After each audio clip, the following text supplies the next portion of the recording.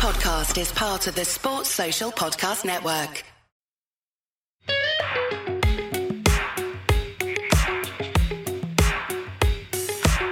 You're listening to Uncovered with Bharat Sundaresan and Jared Kimber on the 99.94 network.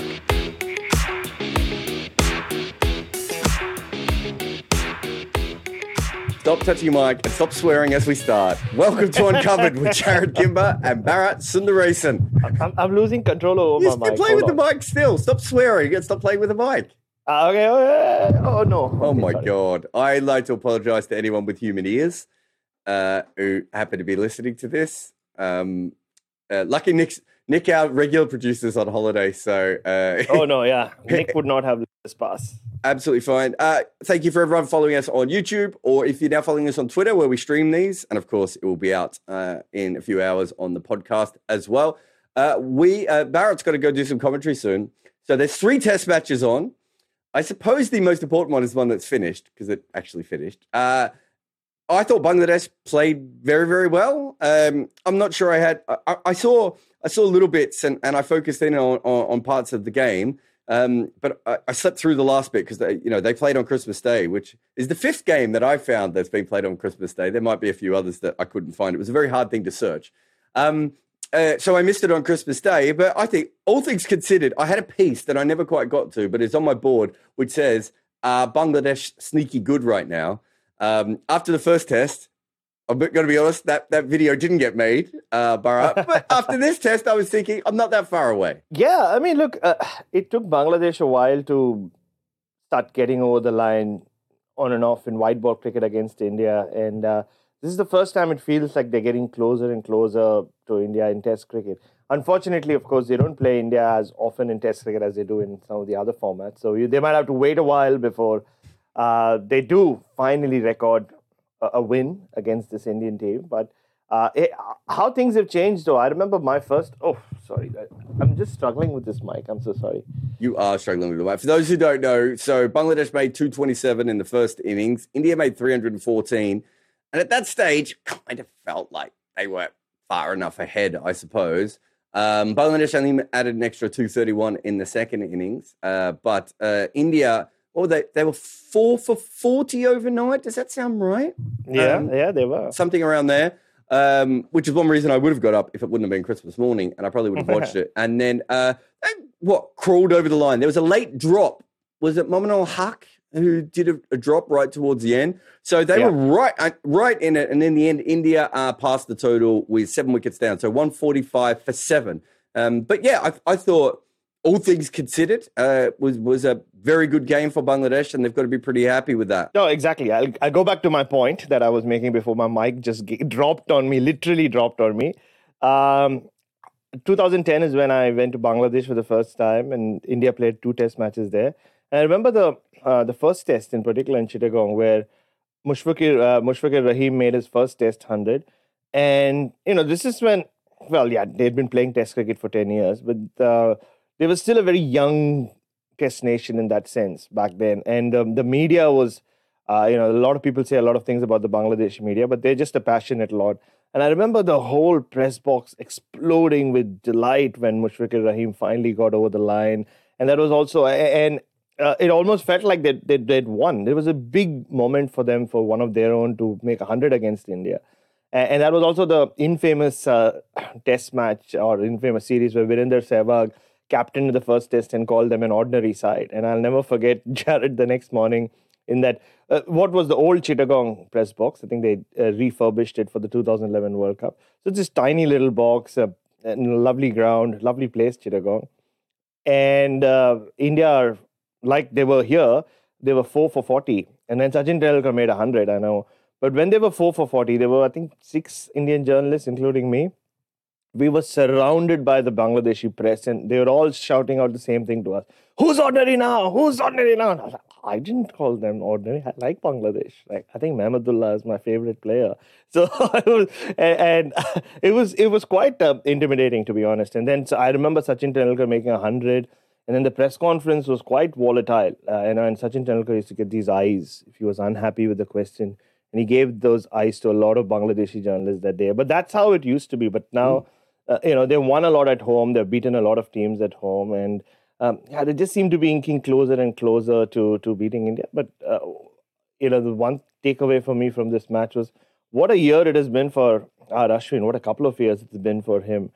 Scoring the winning runs in a World Cup match against Pakistan in front of 93,000 people at the MCG just 2 months ago, to now starring with the bat in a run chase in a match. I mean, these are things that pinch blocking for the Royals as well. Like he's exactly after years of people like us go, he's kind of an all-rounder. He's like, no, everyone.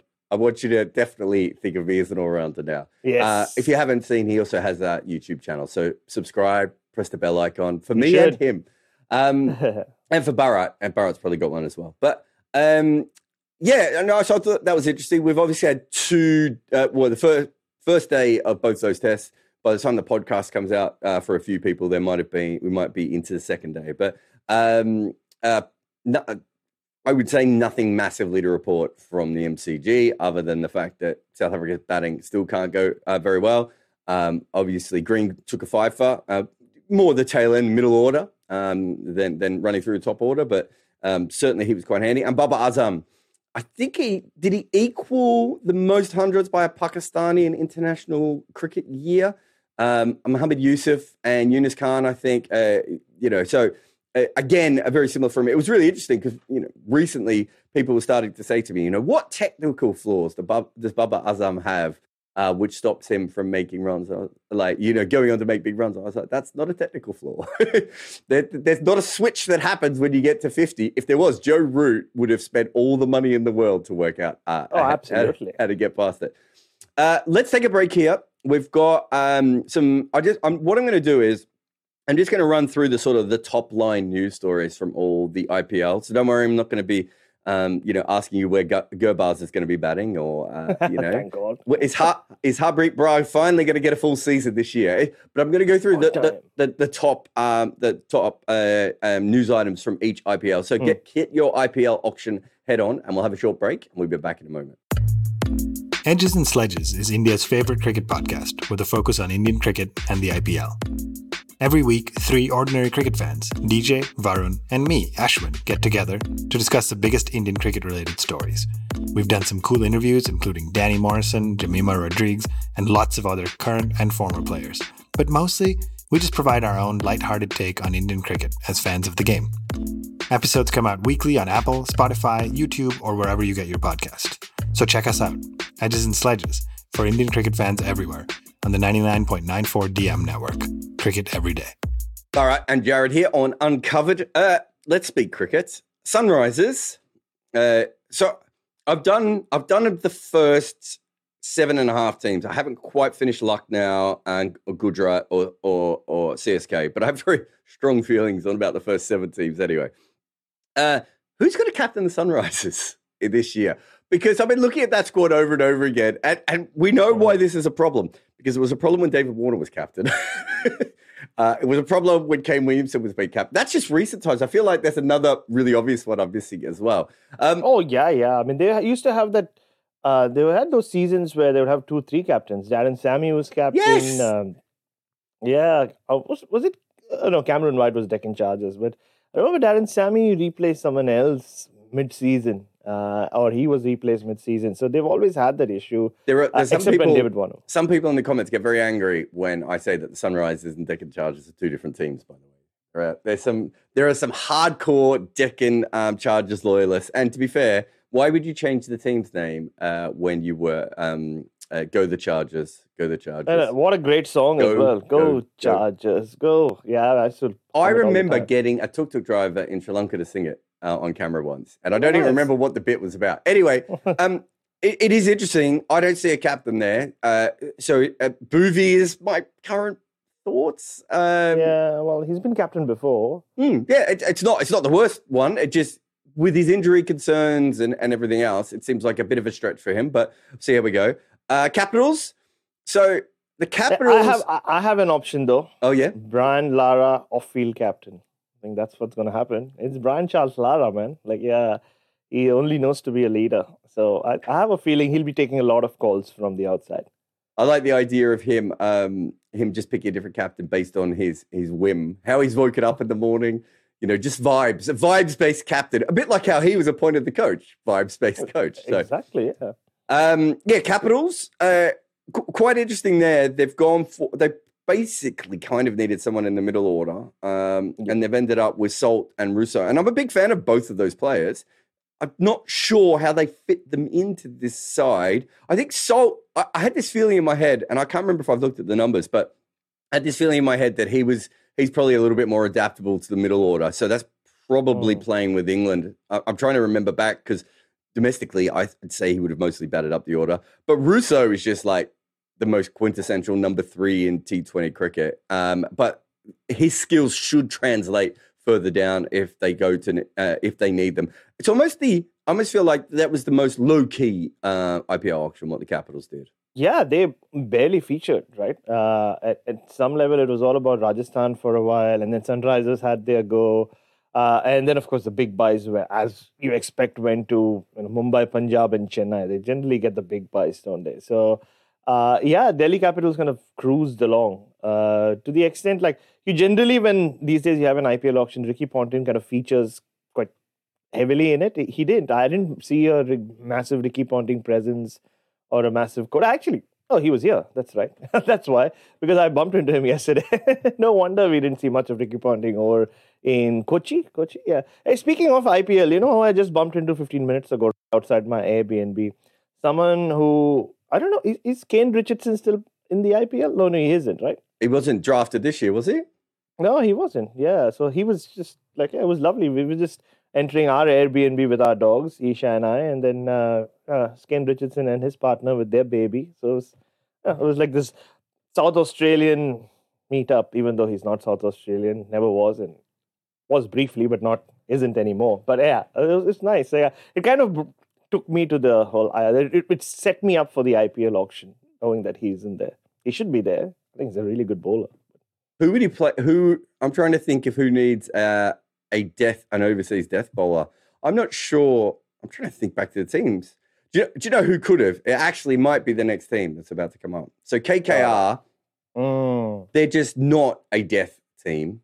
And also they did something really bizarre, only because this feels like an old school IPL move. They picked Lytton Das. Now, I think we all know I'm Lytton Das's biggest. In fact, he made runs in the Test match. It took everything I had, not to mention his score in that Test match, which almost set up the victory. We'll set up a close game. There's nothing in his numbers that suggests he should be in the IPL, other than the fact that he played one of the best innings we've seen against India in that last World Cup. Yes, and that's such a.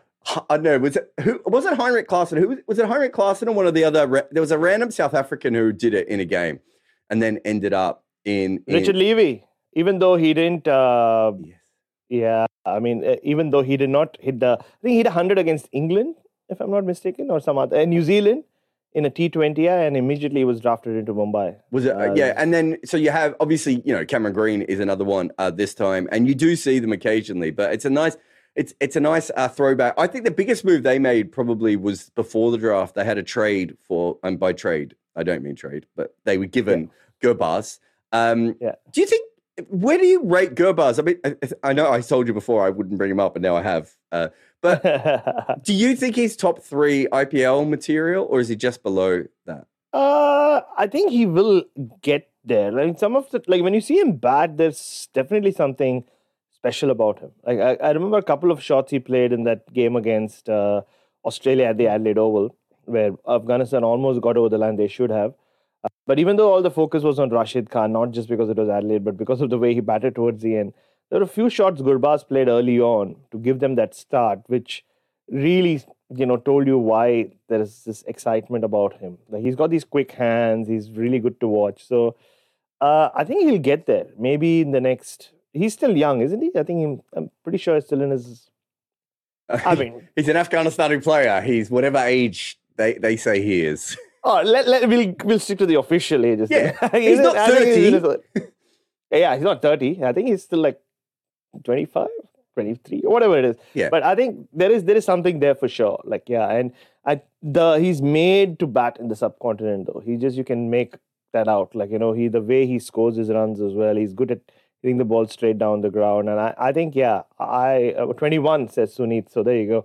Well, that's what we will call him a 21-year-old Gurbaz for now. Like, yeah. No, I think he could be interesting. I feel like they're going to have to rely, maybe not on him having a great season, but I think they're going to have to rely on him being in the side for a good period of time. It'd be really interesting to see where he is.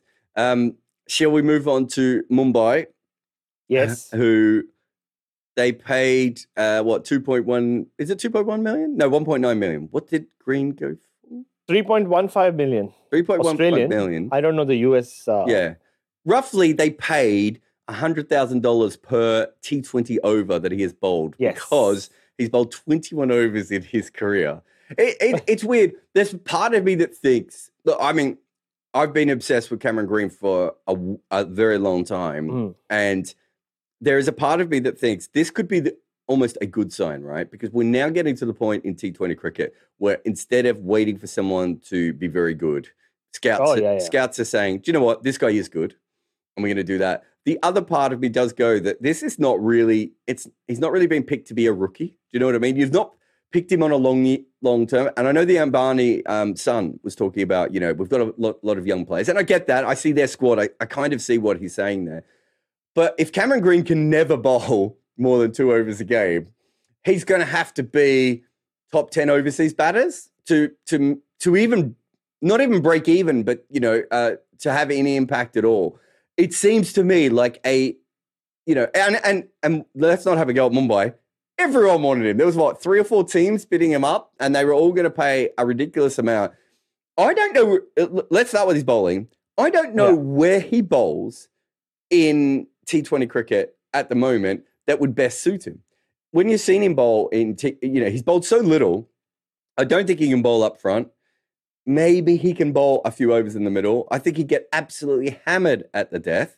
There's nothing to say he can't learn because he's bloody tall and he's fairly quick. And he's reasonably accurate. I don't think he's specially accurate. But from a bowling perspective, you'd have to say, you're just guessing, right? You're just guessing that this is going to work. In the same way that teams are still guessing that Ben Stokes' bowling will one day work, right?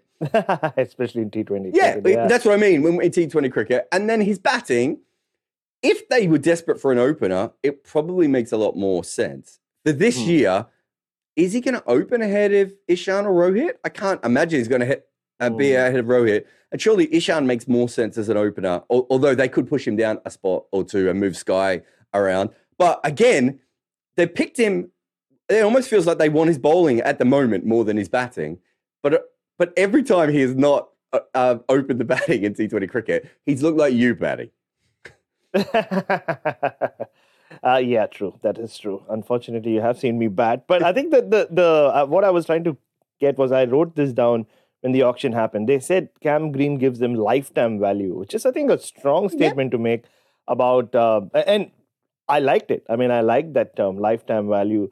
And look, I just finished writing a piece this morning, and I don't think it's appeared yet on CricBuzz, where I said, just going back to the Boxing Day test, or day 1 yesterday, yes, he did get a lower order wickets, but the way he broke that partnership, Jared, when nothing was happening, the ball was doing nothing, and Mitchell Starc had gone off the field, and he comes in and he struggled with his bowling action a little bit this summer, but I think he's got it aligned now. He's worked a lot with Andre Adams in the nets in Brisbane and here at the MCG, and you could see he was in good rhythm. But he then started bowling cross-seamers, and he actually got the 2 outswingers to go quite a bit. And I asked Kyle Verena this after the day's play, and he said, yeah, nothing was happening, and then he got them to shape away with those cross-seamers. It came from nowhere. And I think that's where, I put in my piece, what Mumbai Indians spent 3.15 million to get him. But in that spell, he really proved why he's priceless for Australia. That sounds good, doesn't it? Yeah, but it's slightly cheesy, but it is true, though. But in Test cricket, you can't really argue that, right? And it's not at all. If you go back to what you were saying and what they were saying about, this lifetime value, That's absolutely fine. But my mind goes back to if they'd made that same decision with Ben Stokes when he was young, Yeah. right? We're still seeing Ben Stokes get paid a lot of money for not being a consistent T20 player. Yeah. I'm not saying Cameron Green is going to be like that, and his development is completely different. Ben Stokes played a lot of cricket when he was young. Cameron Green hasn't played a lot of cricket, which means that every chance when he starts to play it. But there's no way it's not a fascinating moment in T20 cricket and the IPL specifically. Oh, no, absolutely. You're right. But Mumbai Indians have also started. They have pioneered this vision in T20 league cricket, right? Where they've invested in the likes of Brevis and others, and like the way they bought Jofra Archer last year, despite knowing he won't play. Mm-hmm. And I think by lifetime value, they almost mean like we're going to get him before anyone else does, even if it means that he doesn't play too many games this summer. We want Cam Green when he is at his peak, and he's not at his peak yet, right? He's 23. He's learning every day, like you said, with bat and ball and across all formats. He's barely played T20 cricket. You know, it helped what he did in India against some decent bowlers in September. But what that lifetime value, the way I see it, is what they mean is like, yes, we're taking a punt on him when he seems to be on fire in a way in T20 cricket, but we are investing in him for the future. When he's 27, 28, and, you know, he's world beater across all formats, guess who will have him? We will. And we would have invested so much money and energy in him that he will have our loyalty. Or he'll be loyal to us. I think that's a very Mumbai Indians way of looking at it. And that's why I think you're right, it's a very significant moment in IPL history. That also suggests to me that they don't think that there's going to be another mega option in 4 years' time. You go. Because how do you fit in Ishan Kishan, Sky, Bumrah, Jofra, Brevis, maybe Stubbs is on their side as well? He is. Yeah. They've got a lot of young players who might come good in the next 3 or 4 years, and a couple of players who are already absolute stars. I think they're betting on the fact that that won't happen. Anyway, we'll have a quick break, and then after the break, we'll finish off with the rest of the teams. I'm Jared Kimber, the host of Red Inca on 99.94. But we're now adding a new weekly podcast, Double Century. It's about our sport's weird, funny, sad, and amazing history. So if you want to know about the man who could catch balls and birds, or what Avida may have done to a cricket club, search for us in your favourite podcast platform or find us on the 99.94 DM app. All right, welcome back to Uncovered with Jared Kimber and Bharat Sundaresan. Okay, let us go to Punjab. So Sam Curran, just fascinating. Last, 18 months in T20 cricket for Sam Curran.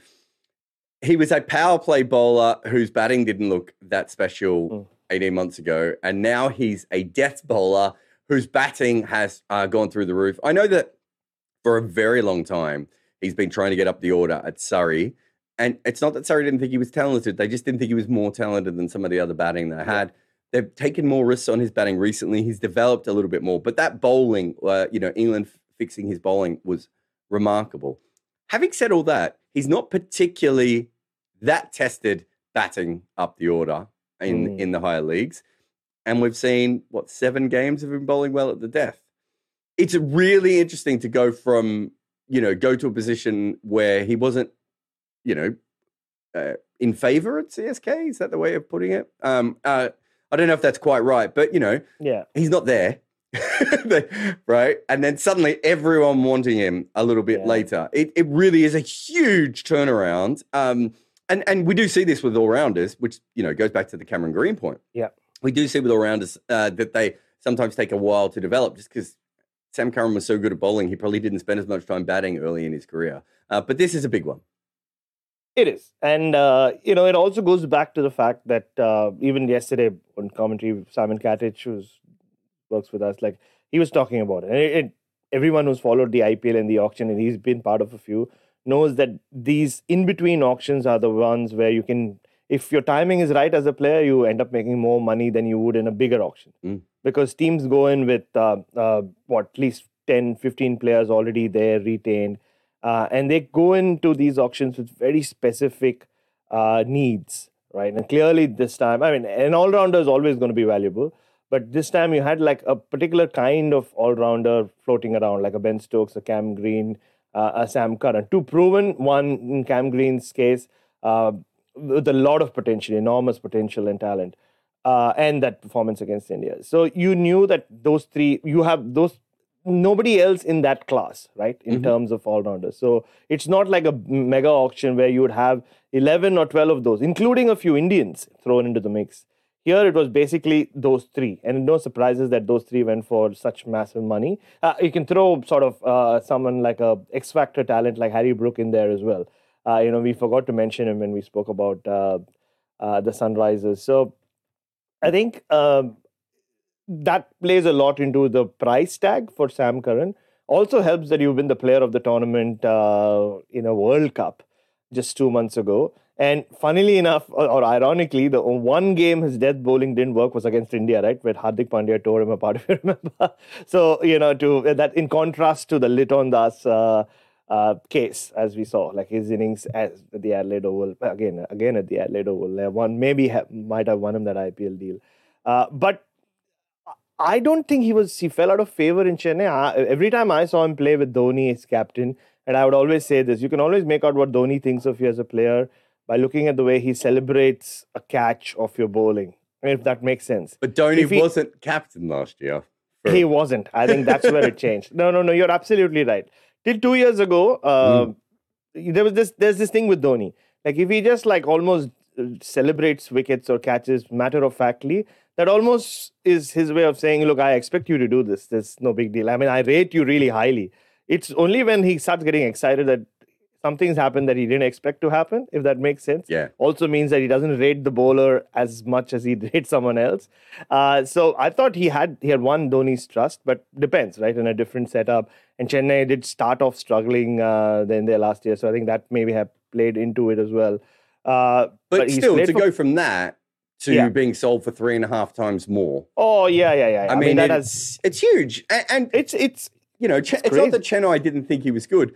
I felt at times with Chennai, they just didn't know how. They didn't feel that he could bowl outside of the power play, and they didn't think his batting was quite at the level that that they probably wanted that to be if he couldn't bowl the 4 overs automatically.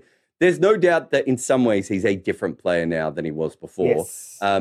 But he's not that much removed from the last IPL, and for his price to go through the roof. Yeah, it does seem a little bit crazy to me. I think about it as an analyst, like I could imagine the owners and the coaches being crazy for him, and I would have been saying nothing but negative things, despite the fact that I was positive on Sam Curran as a T20 player when none of them rated him. So it's such a weird situation to be in. RCB. So RCB get Will Jacks, which I find really, really interesting, only because he's an off-spinner who probably needs to bat in the top 3. In fact, in his career, he's basically only ever batted in the top 3. And Glenn Maxwell is very similar. I assume he's the backup, and so we probably don't need to go on that too long. But it is interesting that Will Jacks is the player that fell to them, and they are going to be looking at it going, kind of 2 right-handers who bat in a similar position who both bowl part-time off-spin. I mean, Will Jacks is probably a little bit better than Maxwell, but again, it sort of negates Maxwell's value to them if he can't bowl, unless they're just hoping that every team plays left-handers. There's a correction from Dollar about Sam Curran. He pulled out from the IPL last year because of a back injury. It's your business to be on top of everything, Jared Kimber, not mine. That's what I said when you were talking about Dhoni. I was like, well, Dhoni was a captain last year. But that's why, I think I'm talking about when Sam Curran last played for CSK when Dhoni was captain. He did eventually captain last year, but he did eventually. But even so, even if you don't play, there's something quite. I mean, that's even more remarkable for him to turn around. I think. There's no doubt that he played very well in some of the other competitions, and obviously went on to be very well in the World Cup. But the whole thing is very interesting. Royals. So, just on RCB, I thought the other impressive pick for me was Reece Topley.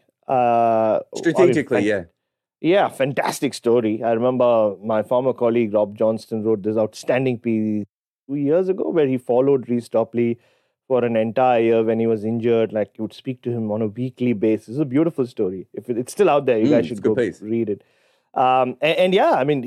He unfortunately got injured before the World Cup, right? Funnily enough, I did bump into his dad at the Perth airport. Of course you did. He lands and then his son gets injured and the whole family flies back. It's quite funny. Not funny. It was interesting, like how it worked out. But yeah, I mean, Reece Topley's bowling has really gone through the roof in T20 cricket, hasn't it? In the last couple, he would have played a big role in England's campaign if he hadn't gotten injured. So you've obviously seen a lot more of him than I have, Jared. I thought it was a good pick. Yeah, I think he's a backup because Behrendorff didn't play last year, and they needed to fill that spot, was my guess. But yeah, look, I remember when I first started doing analytics, his name kept popping really early on, and it's just that he hasn't played enough. It's not that he can't do these things. He's very good with the ball. I really liked it. I think RCB, we won't get bogged down because you need to get to the ground, but I thought RCB's, their entire fate probably depends on how Siraj plays because he had such a spectacularly poor year last year. Oh, he did. The Royals get Joe Root because they were afraid that they weren't English enough. So they've got Joe Root. But I think Jason Holder's the interesting one there. Their tail was dreadful last year, and they basically really struggled with the bat. Holder at 7 and Ashwin at 8 looks a lot better. It's not that either of their all-time batting records are fantastic, but it gives the top order a little bit more strength. Last year, they did very poorly at the death because they could only fit Obed McCoy into half the games. And I think he went at about 8 and over at the death when he actually bowled. It's possible that because they have to play Holder will play at the death. He takes a lot of wickets at the end, but also goes at like 11 runs and over. Which means that I would assume that Bolt or Prashid Krishna will have to bowl a lot more at the death. And they did not, I think Krishna went at 10.5 and over last year, and Bolt didn't bowl there very much at all. I think one of them is going to have to bowl a few more overs this year. Unless Ashwin just finds a way of becoming a death bowler, you can back him to do that. Like, you never know. Don't, So silly of me to not mention that. Yeah, no, that is fair. He will open the bowling, close the bowling, and be the wicket keeper in true under 12 style. Lucknow, Pooran, that's a lot of money. A lot of money for someone who's never really set the IPL alight. I think there are a couple of innings. No, I mean, people keep saying that. He had a year and a half where he was incredible in the IPL. But unfortunately, if you that's look... when I wasn't watching. But if you look at... But that's the common thought, right? But if you actually have a look at his entire career, he had 2 years in all T20 cricket where he was brilliant. Before that, it took him a long time to get going. We know his backstory and the car accident and not developing quick enough. But he's now had, I think 2019 was his last really, really top-level T20 year. We're a long way away from that now. He's had 3 years. This year, I think he averaged 26 with a strike rate of about 135, 136. It's fine, but it's not Nicholas Pooran numbers. So from that perspective, it seems like a weird one. But if you look at Lucknow, they kind of, I feel like they just needed someone who could bat at number 3. And maybe, I mean, I would, if I had the choice, I think I would have gone Riley Russo ahead of him now, even if Riley Russo's a bit older and doesn't have the same ceiling. If you're looking at this year, Riley Russo might have been the better bet. But I can also see, looking at this, why you would think that Pooran is maybe your safest bet. Oh, yeah. And again, he's still youngish and like he still seems like a long-term investment. It's so much has happened in his career. He's been captain of West Indies. He's no longer captain. You'll think that he's in his early 30s. He's not. That seems like one of the, especially the amount of money they were ready to spend on him also tells you, again, it goes back to being right place, right time, the right auction as well, but also how they maybe see him as a long-term prospect, right? Like, maybe even a future captain. Like, I'm sure we'll come to Chennai and Ben Stokes. I mean, two players at different stages of their career, of course, but that could be one way of looking at it as well. Yeah, it's almost like a reclamation project. I could understand you spending $300,000 or $400,000 on him and then seeing how it's going, but obviously they weren't the only team that wanted him. Yeah, and that's true. And that shows you that the teams are still thinking that there's a lot there. Kane Williamson and Gujarat. It just, I don't know, thoughts? I mean, it felt like purely, I love Kane Williamson as a person, as a cricketer. Purely on the basis of how, who doesn't? On the basis of how his T20 year has gone, it almost felt like a goodwill gesture, like to Kane Williamson. But look, the one thing we saw with that team is with Ashish Nehra and Hardik Pandya is there's this air of do what you feel like play the way you want to about that team to a large extent. So maybe that will allow Kane. It hasn't helped Kane Williamson that he's been captain and he's also been part of a franchise like the Sunrisers for so long. We've always heard about different kinds of pressures behind the scenes. David Warner fiasco would not have helped. You know how close those two are in real life. In real life, this is all the wrestling. Not in real life, I meant off field. But I think that also had a bearing on how he went about it. Now, no captaincy, and like I said, he could be given a role he hasn't had before. It could work out. I am actually going to put my money on Kane Williamson having a great season for them this time. I don't think he'll play that much. I wonder if... I can't remember what year was it. Was it 2018 or 2019 when RCB got McCullum? And McCullum kind of played as this sort of backup captain. True. With Vera. I wondered if that was the thoughts. And they were just... Not that Hardik needed guidance or anything, but just we have this spot. We know that we can use him to bat 4 or 5 games a year if we need to, and then we can go about it that way. Since you're the expert on all things Chennai, I'll finish up with Ben Stokes. What have you got for me there? Oh, I'm surprised it took Ben Stokes so long to go to Chennai. He's such a Chennai kind of cricketer, right? Like he's loyal and he just has everything about him. He looks good in yellow, I think. I don't know if I've seen him in yellow. That's the most important thing. Oh, that's the most important thing. What else matters, right? It's funny, right? All those years ago, 13 years ago, when the first English big names started coming into the IPL, some did play in 2008. Andrew Flintoff went to Chennai, didn't he? And it's controversially, if you remember.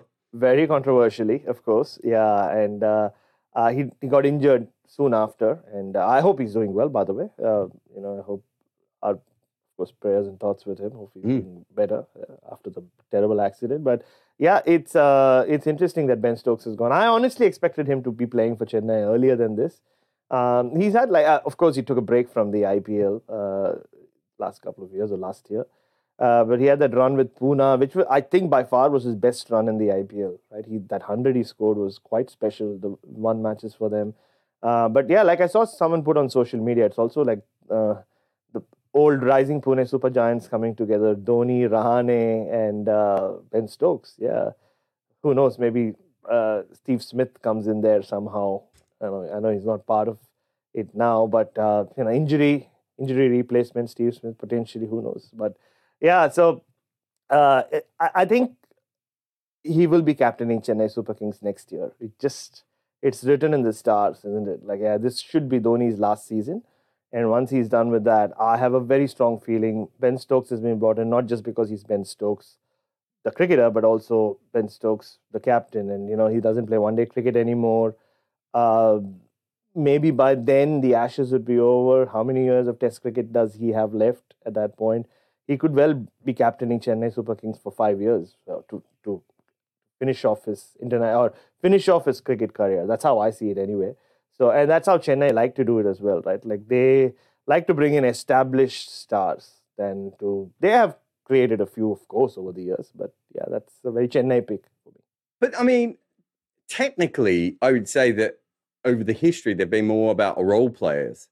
So the fact that they've overpaid for someone who underperforms in general in the IPL, I think you're right. I think it does sort of smell of that. We can get him around for a long period of time. The interesting thing is how much time he will spend focusing on the IPL, and I mean mentally and preparing and everything else. But that's a problem for when the season starts, not now. I'm going to let you head down to the MCG. Yeah. So I'm going to play an ad, and you can leave.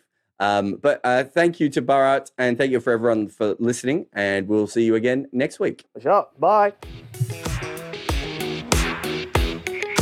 Thanks for listening to the 99.94 Network. Cricket every day. Remember to download our app or just search for your favourite team at 99.94, where you find podcasts on Google or YouTube. This show has an ad-free version via Patreon, and there are many other extras available there as well. There is a link to the show notes. The show is hosted by me, Jared Kimber. Bharat Sundaresan is my co-host. It is produced by Nick McCorriston. We also have a great production team from 42 with Rati Joshi on socials, Orajoti Senapayi and Maida Akam producing podcasts, and Mukunda Bandreddy is the head of our YouTube account.